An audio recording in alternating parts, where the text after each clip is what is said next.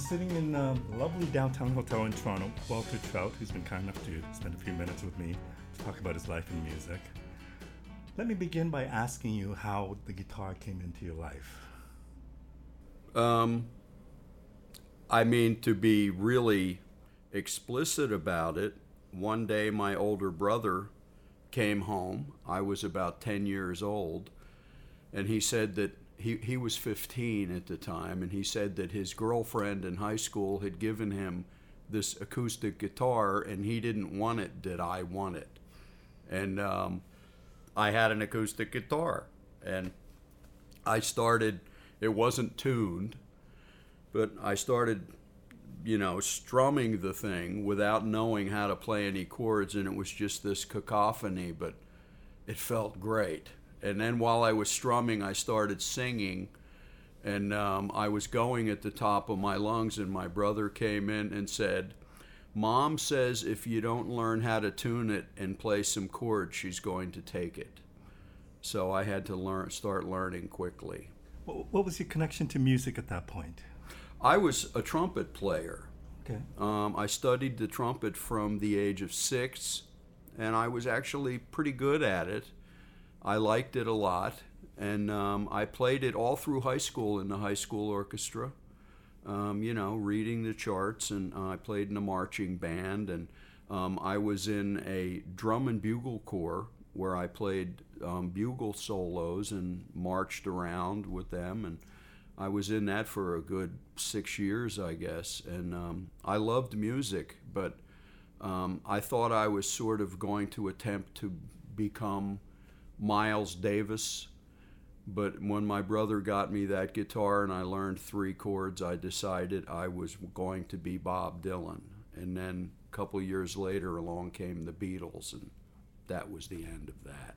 It was an electric guitar from then on. And did you know that this was what you would pursue as a career? I knew from probably age 15, to be honest, that this is what I wanted to do.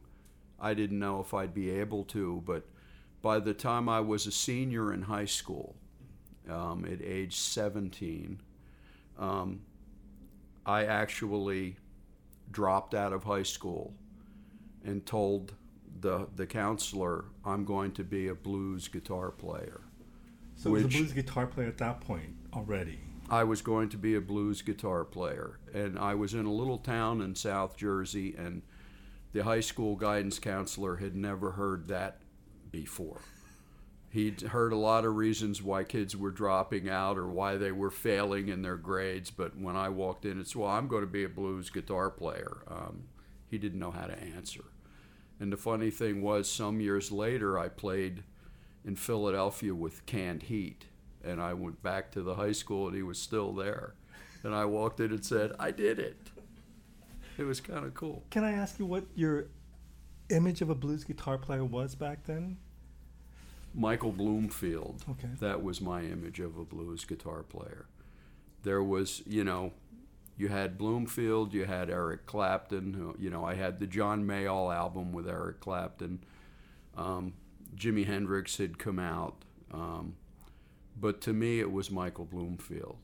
And it's funny, I read an interview 2 days ago with Buddy Miles, who's, of course, gone now, but they said to him, of all the guitar players you played with, Hendrix, Santana, who was the best guitar player? And he said Michael Bloomfield. Wow. Did you ever get a chance to play with him or meet him? No? No, never did. So at one point, I read that you were playing in I presume it was a rock band, but maybe it was a blues rock band, and then you were invited to, or your friend asked a blues band if you could join them. And so you went over there to play with them, and this was the band who used to back up Finest Tasby and a bunch of other. Okay, California. Yeah, you've been reading, you've been doing your homework. Is that wrong? Because sometimes no, that's great. I'm glad you, okay. Instead of saying who are you and why should I interview you, no, I've had that happen. Well, there's an image that I have of Walter Trout, who is this amazing guitar player, more blues rock. But when I read that, it occurred to me that you have played with the real deal blues guys early on in your career. Okay, I was playing in a club band in Costa Mesa, California. And we were a cover band. We were working steady. We had a good gig. But we did songs by the Eagles. We did songs by the Stones and the Beatles. And we did some Santana. And we did some Motown. We did a lot of country rock. We were doing Merle Haggard and Buck Owens and Hank Williams. And we did a very, varied cross-section of stuff. And every once in a while, I would get to do a Muddy Waters song, And my friend, Brant Bindley, said to me one day, there's this group of kind of older black guys, and they play on the pier in Redondo Beach, and they're playing old school blues. And I asked him, if I bring my friend up, can he sit in? And so I went with him on a Sunday afternoon, and there they were. And he said, this is my friend Walter. And they were like, oh, we don't know. And Brant goes, look, you told me he could play. We drove here. It's an hour drive. And they said, okay, he can play a song. I played a song. They said, well, hey, he can play another song. I played another song. They said, stay up here for the set. At the end of the set, they said, you want to join the band? And it was Finest Tasby on the bass. It was Deacon Jones on Hammond B3. It was basically John Lee Hooker's backup band, the Coast to Coast Blues Band, but, minus John Lee Hooker. And this was their Sunday afternoon gig. Do you remember the song you played? No. Do you remember the feeling you had playing with them? Oh, it was awesome.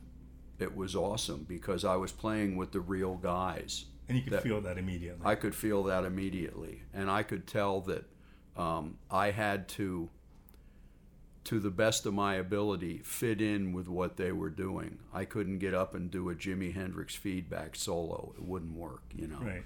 And so I ended up joining the band. And with those guys, I embarked on this 2-year-long odyssey of playing with John Lee Hooker and Big Mama Thornton. We did a lot of shows with Percy Mayfield.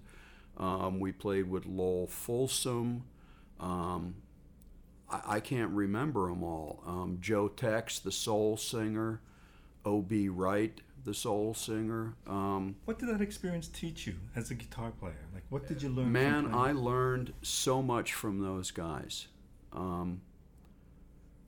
I learned a lot about playing spontaneously, because they were really, there was no set list, and there were a lot of times Finest, who was sort of the lead singer in the band when we weren't backing up those stars, and we were doing gigs on our own as the Finest Tasby Band or the Coast to Coast Blues Band.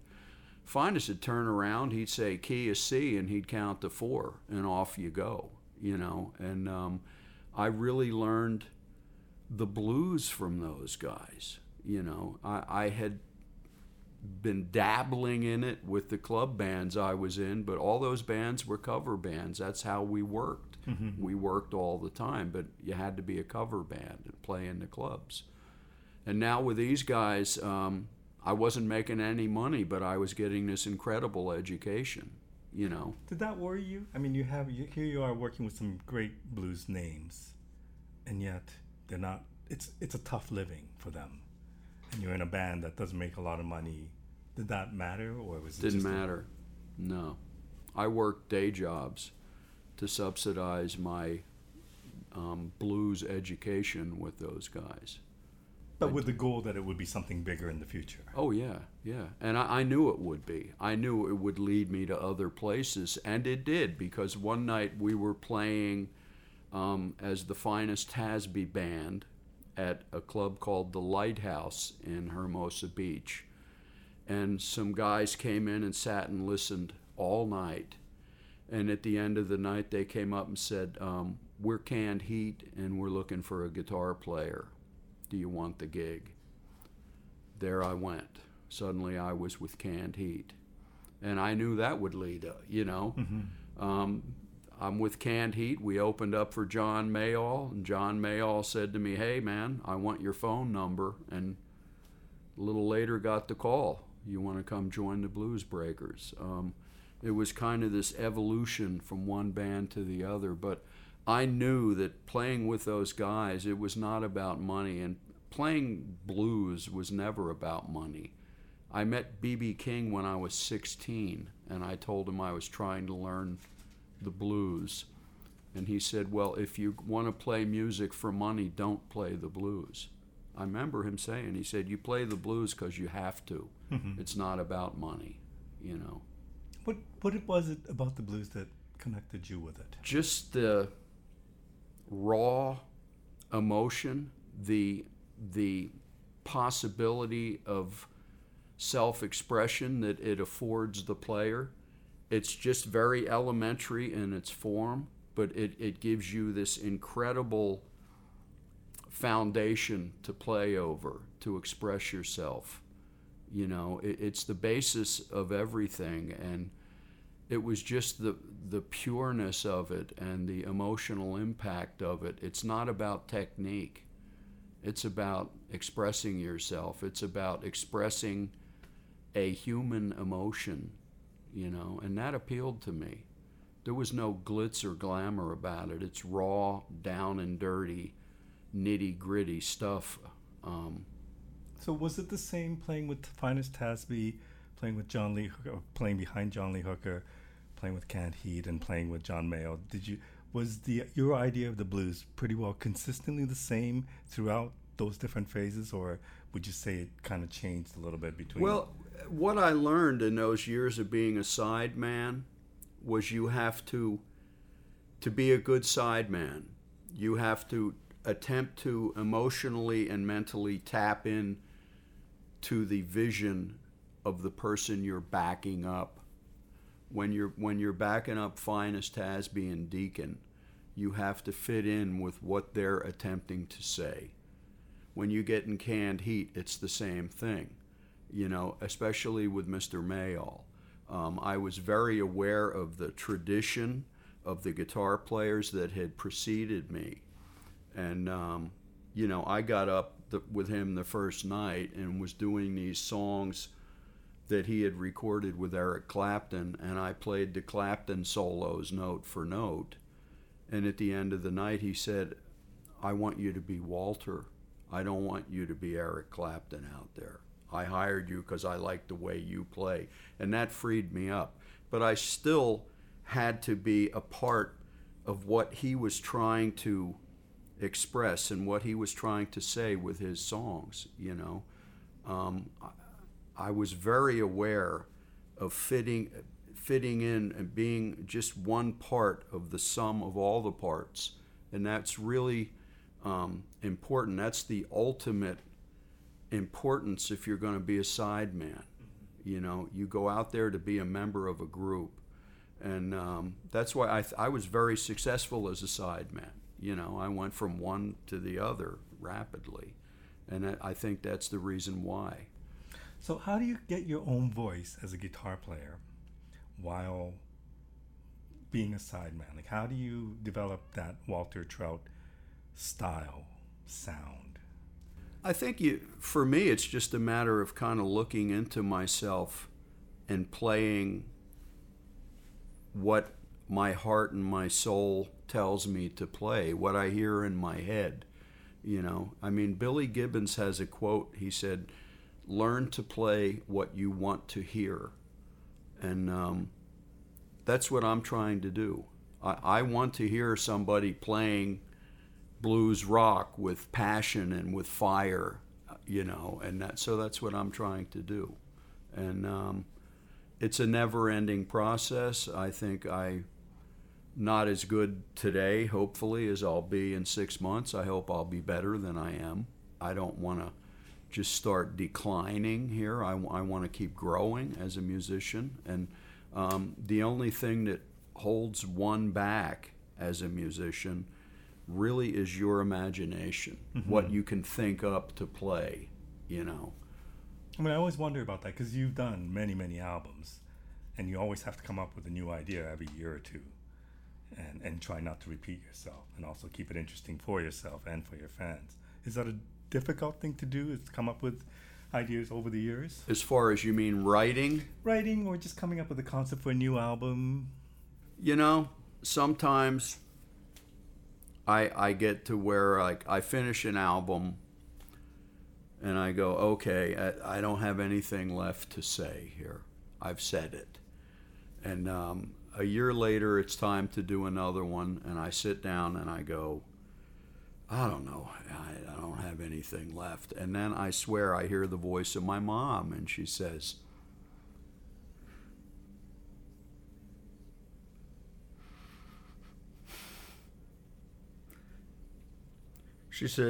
Walter, you wanted to be a musician. Quit belly aching and make some music. All you got to do is make some music. It's easy for you. Do it. And I swear I hear that and I go, okay, I got you. And then out it comes. Did you ever doubt being a musician?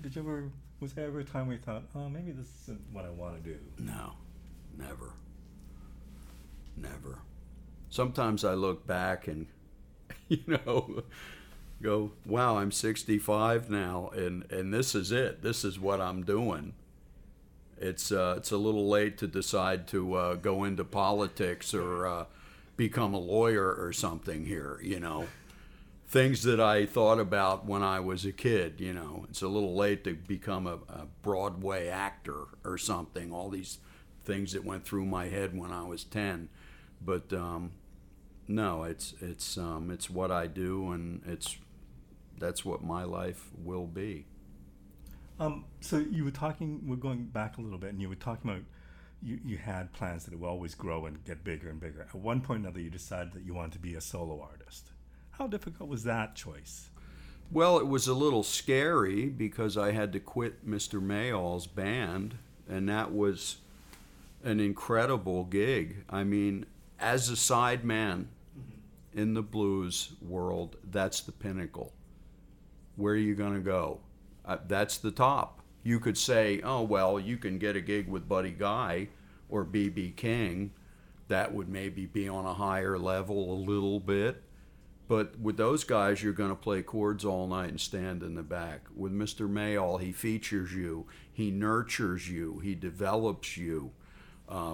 He puts you out there in front of people. He lets you sing. He lets you play. At the end of every song, he yells your name over the mic. And you either sort of stay with him or you take a step down and go get a different gig as a sideman, because any gig after that is pretty much a step down, right? Or you go solo. And I knew that was my next step. I just knew it. When I moved to California from New Jersey to seek a musical career, my original intention was to have my own band, to write my own songs, to front the band. I even had a band in New Jersey that, was a 4-piece with keyboards, just like I have now, and I wrote all the songs for the band. So I went out there with this in my mind, and I started getting these sideman gigs, and they were great. But I had to make the decision, if I really want to follow my dream here, I have to quit Mr. Mayall. And that was scary because I could probably still be with him. I made great money. I traveled the world first class, stayed in great hotels, did big shows.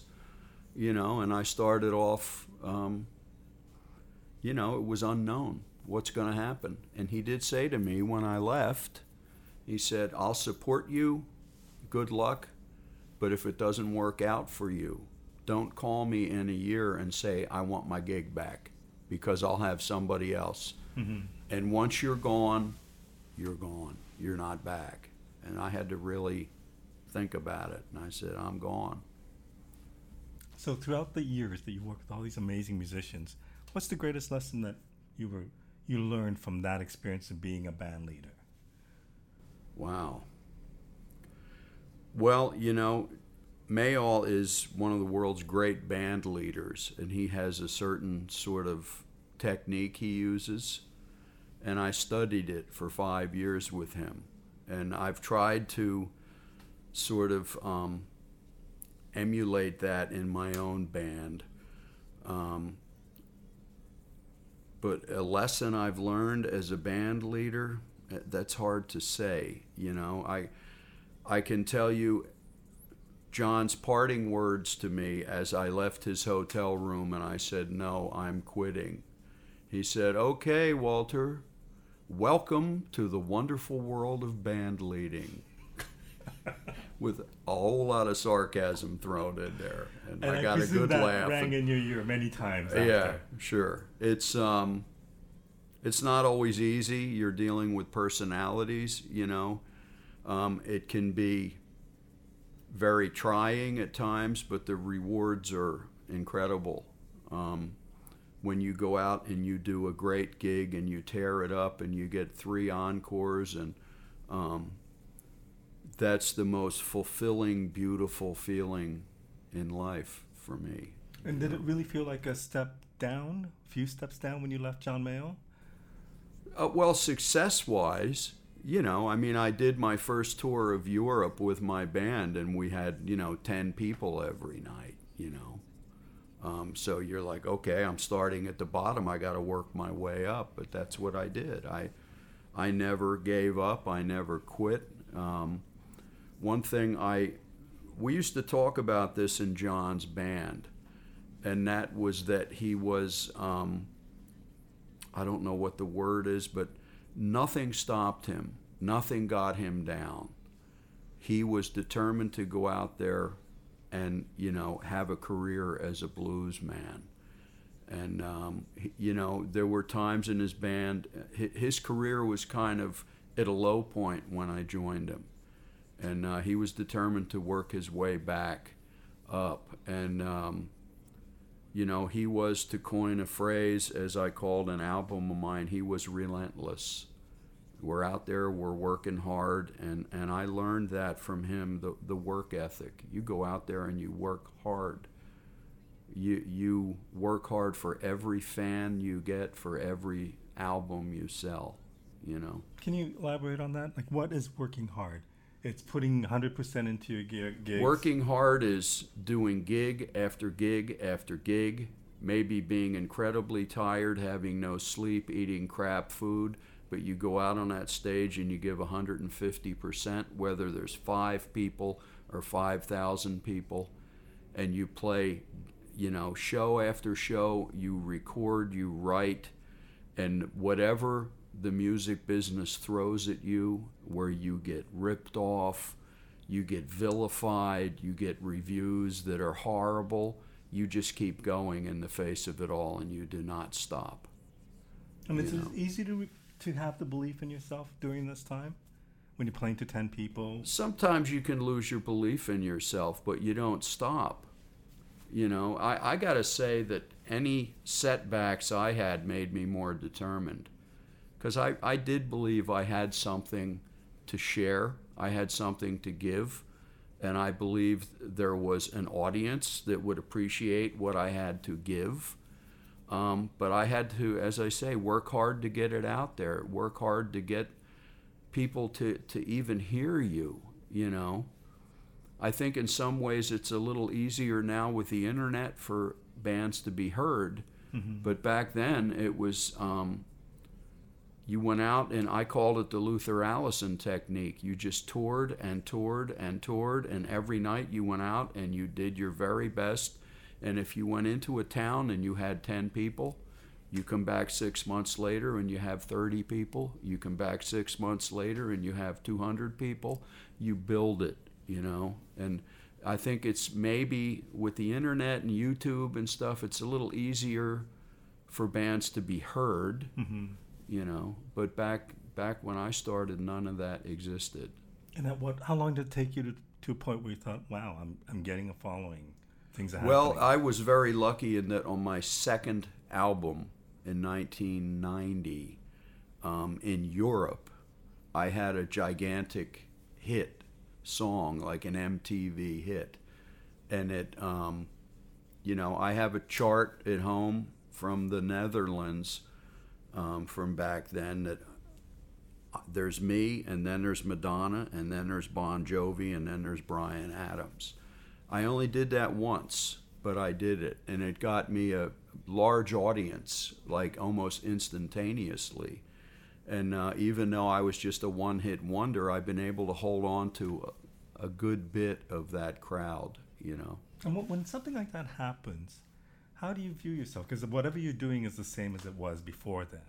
And I don't know if you thought that one song was that much more special than anything else you've done, but all of a sudden, the song comes out, it gets some views, and people are showing up all the time, and you're really probably no different than before.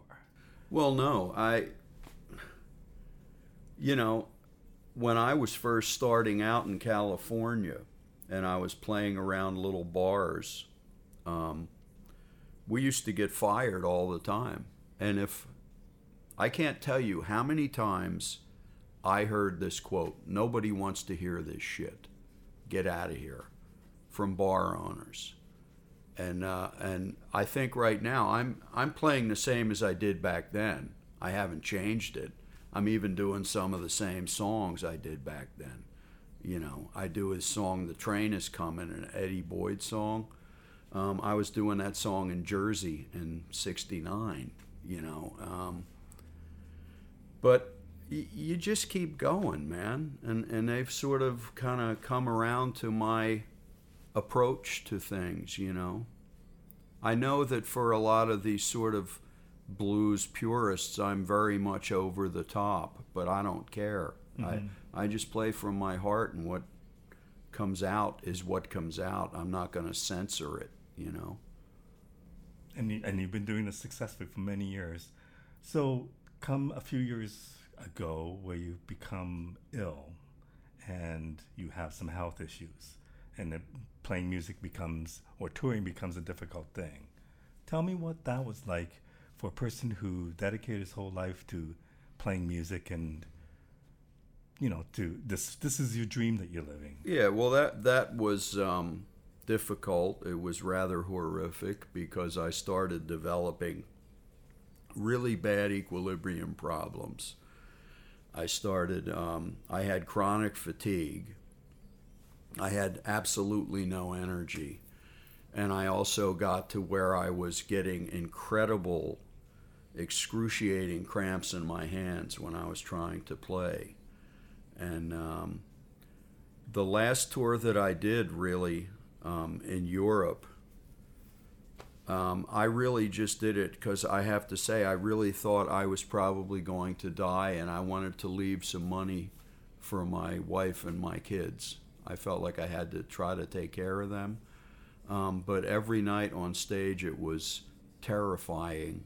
I didn't know if I'd make it through. I couldn't play any bar chords. I couldn't bend strings. I didn't have the strength. And if I tried to bend a string, my whole hand would cramp up, and then I couldn't play at all. But I got through the tour. I did a lot of it sitting on a chair, and not only, you know, was I getting these cramps, but before the tour I had fallen down on the sidewalk and cracked a couple ribs, so I had cracked ribs. I had ascites, which is where you swell up with fluid from your liver. And it was pretty horrible.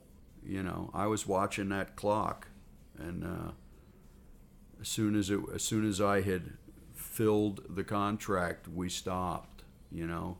And I thought to myself, God, I made it through. I hope I don't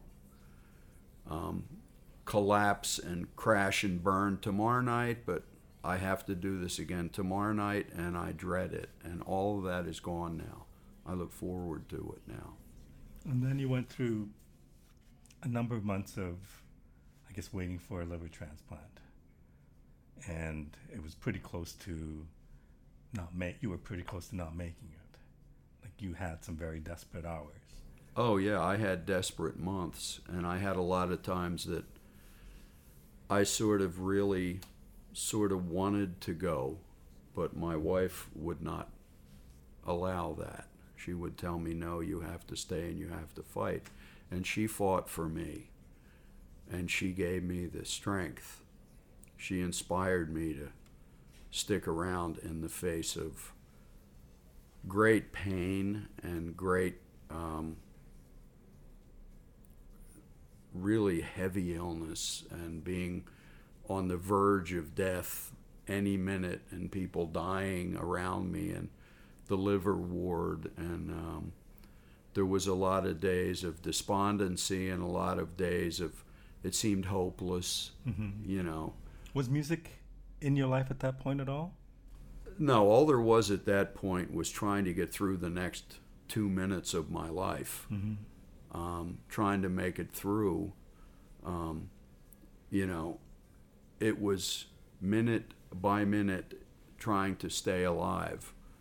And I remember telling my wife that if I made it, if I survived and I could never play again, I would try to learn to live with that as long as I could be her husband and I could be a father to our 3 sons. I never really thought that I would play again. I was reading the liner notes in my research of the live album you did in Tampa. And I believe you were sick before then as well. And I believe you quoted something your wife said about going on and the strength that she gives you. Tell me about that relationship you have with your wife. Well, I'm going to lose it here. She's the love of my life. She's my best friend. She's the mother of our 3 children. She has managed my career for 24 years now. She took over when I was at a point where, in order to pay our rent, I had to pawn guitars. I had had all my money stolen from me. That huge hit I had in Europe, I didn't make 10 cents. It was all stolen by management, by unscrupulous booking agents, especially an unscrupulous manager, had taken everything. She figured it out, what he was doing. She showed me in black and white on the accounting. And we had him come over and we confronted him, and he said, I got all your money and I got it in a bank in Mexico, and tough shit. You know, she took over at that point, and everything I have achieved since we were pawning my Martin guitar once a month when it was rent time, everything I've achieved is due to her hard work. I'm still playing the same, as I said. I haven't changed what I do. I just have somebody running the show who has put incredible energy and focus and determination into, you know, developing my career.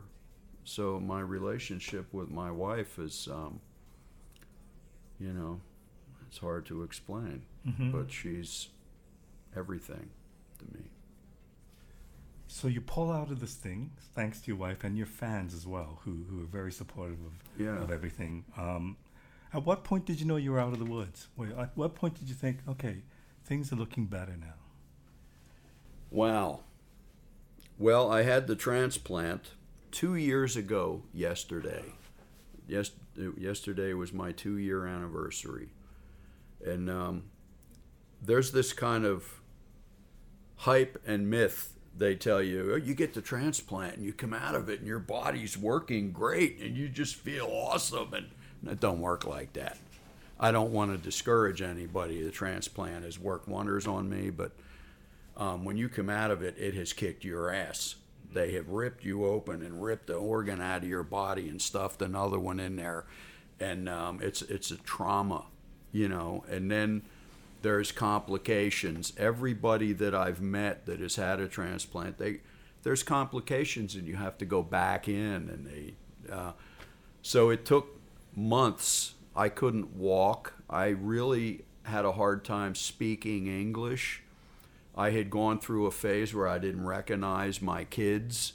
When I got back home, I had the transplant May the 26th. I was still in the hospital and in a physical therapy program in Omaha. I got home the 1st of September. So you can tell it was a good amount of months it took me before I could even get home. When I got home, I was still using either a walker or a cane to walk. I couldn't play at all. So I began practicing hard on the guitar. Lots of physical therapy, working with weights. She'd take me out and walk me. You know, it was like, okay, Walter, I'm going to walk you now. And it's almost like she'd put a leash on my neck and drag me down the street. And it was hard work, but it was worth it, you know. It was worth it. I mean, and I could see that. It was like, wow, if I can survive here. This is unbelievable, you know. So at what point did you think, I'm out of the woods? And was it when you got home, or? I don't think I'm out of the woods yet. I think when you have a transplant, you're never out of the woods. You got to take care of yourself. You don't suddenly sit down, have a line of blow, a fifth of jack, and you take care of yourself. But as far as feeling good, it took me about a year. And any surgeon or doctor in that line of work will tell you it's going to take you about a year. And I was just checked up by my doctor at UCLA 2 weeks ago. And he said, it's 2 years. I said, yeah, 2 years. And he said, another half a year, you're going to even feel better than you feel now. You know, it takes a long time, but it takes about a year till you're feeling pretty darn good, you know, but it takes work. Mm-hmm. And you're looking pretty darn good. Well, I had lost a lot of weight, but I've certainly put it back, and I could probably lose a little bit of what I have put on, you know, but when I got sick, I was at 230 and I went down to 110. I lost more than half my body, you know. So when you start playing again, are you still the same player, or you're a different player now? I think I'm a better player. I think I have more to say. I have more to put into it. I can still play completely over the top, and as some music critics say, totally tasteless. I can still do that, but every note that I play, it has more meaning to me now than it did before. And I've realized now that there were times in the past that I was taking it for granted. I'd be up there with John Mayall, or I'd be up there with my band 10 years ago, and just doing all these shows, and it was here comes another gig, and there were nights I'd be up there, I wonder what's on HBO, and I can't wait to get off stage so I can have some Pop-Tarts or something. And it's like I taking it for granted. It comes easy, or here's another gig, here's the same song. I don't feel that anymore. It was taken from me, mm-hmm. and I realized what it means to be able to do it again. And my contracts say 90 minutes. Since I've been back, I've not done one show under 2 hours because I'm enjoying it. I'm having a great time, What's the greatest lesson you learned from this experience? The beauty, the fragility, and the sanctity of life, and how fragile it is and how easy it can be taken, and to not take any breath for granted, any moment of the day for granted. I'm really enjoying myself in a way that I never did before. And also a lot of things, little things that sort of used to really overwhelm me and get me kind of pissed off and stuff, I just don't care anymore. This guy's selling more records than me. I don't give a shit. I used to. Like, how come? How come that guy, he's got more? I don't care. I got a career. I have a family. It is what it is, and I'm happy as a pig in shit. it's an amazing story, and thank you so much for taking this time to share your life with me. And I'm truly honored to meet you and talk to you about what you've gone through. Thank you very much. Oh, well, thanks for having me, man. I hope I didn't babble too incoherently. No, you're wonderful. Oh, thanks. Thank you very much.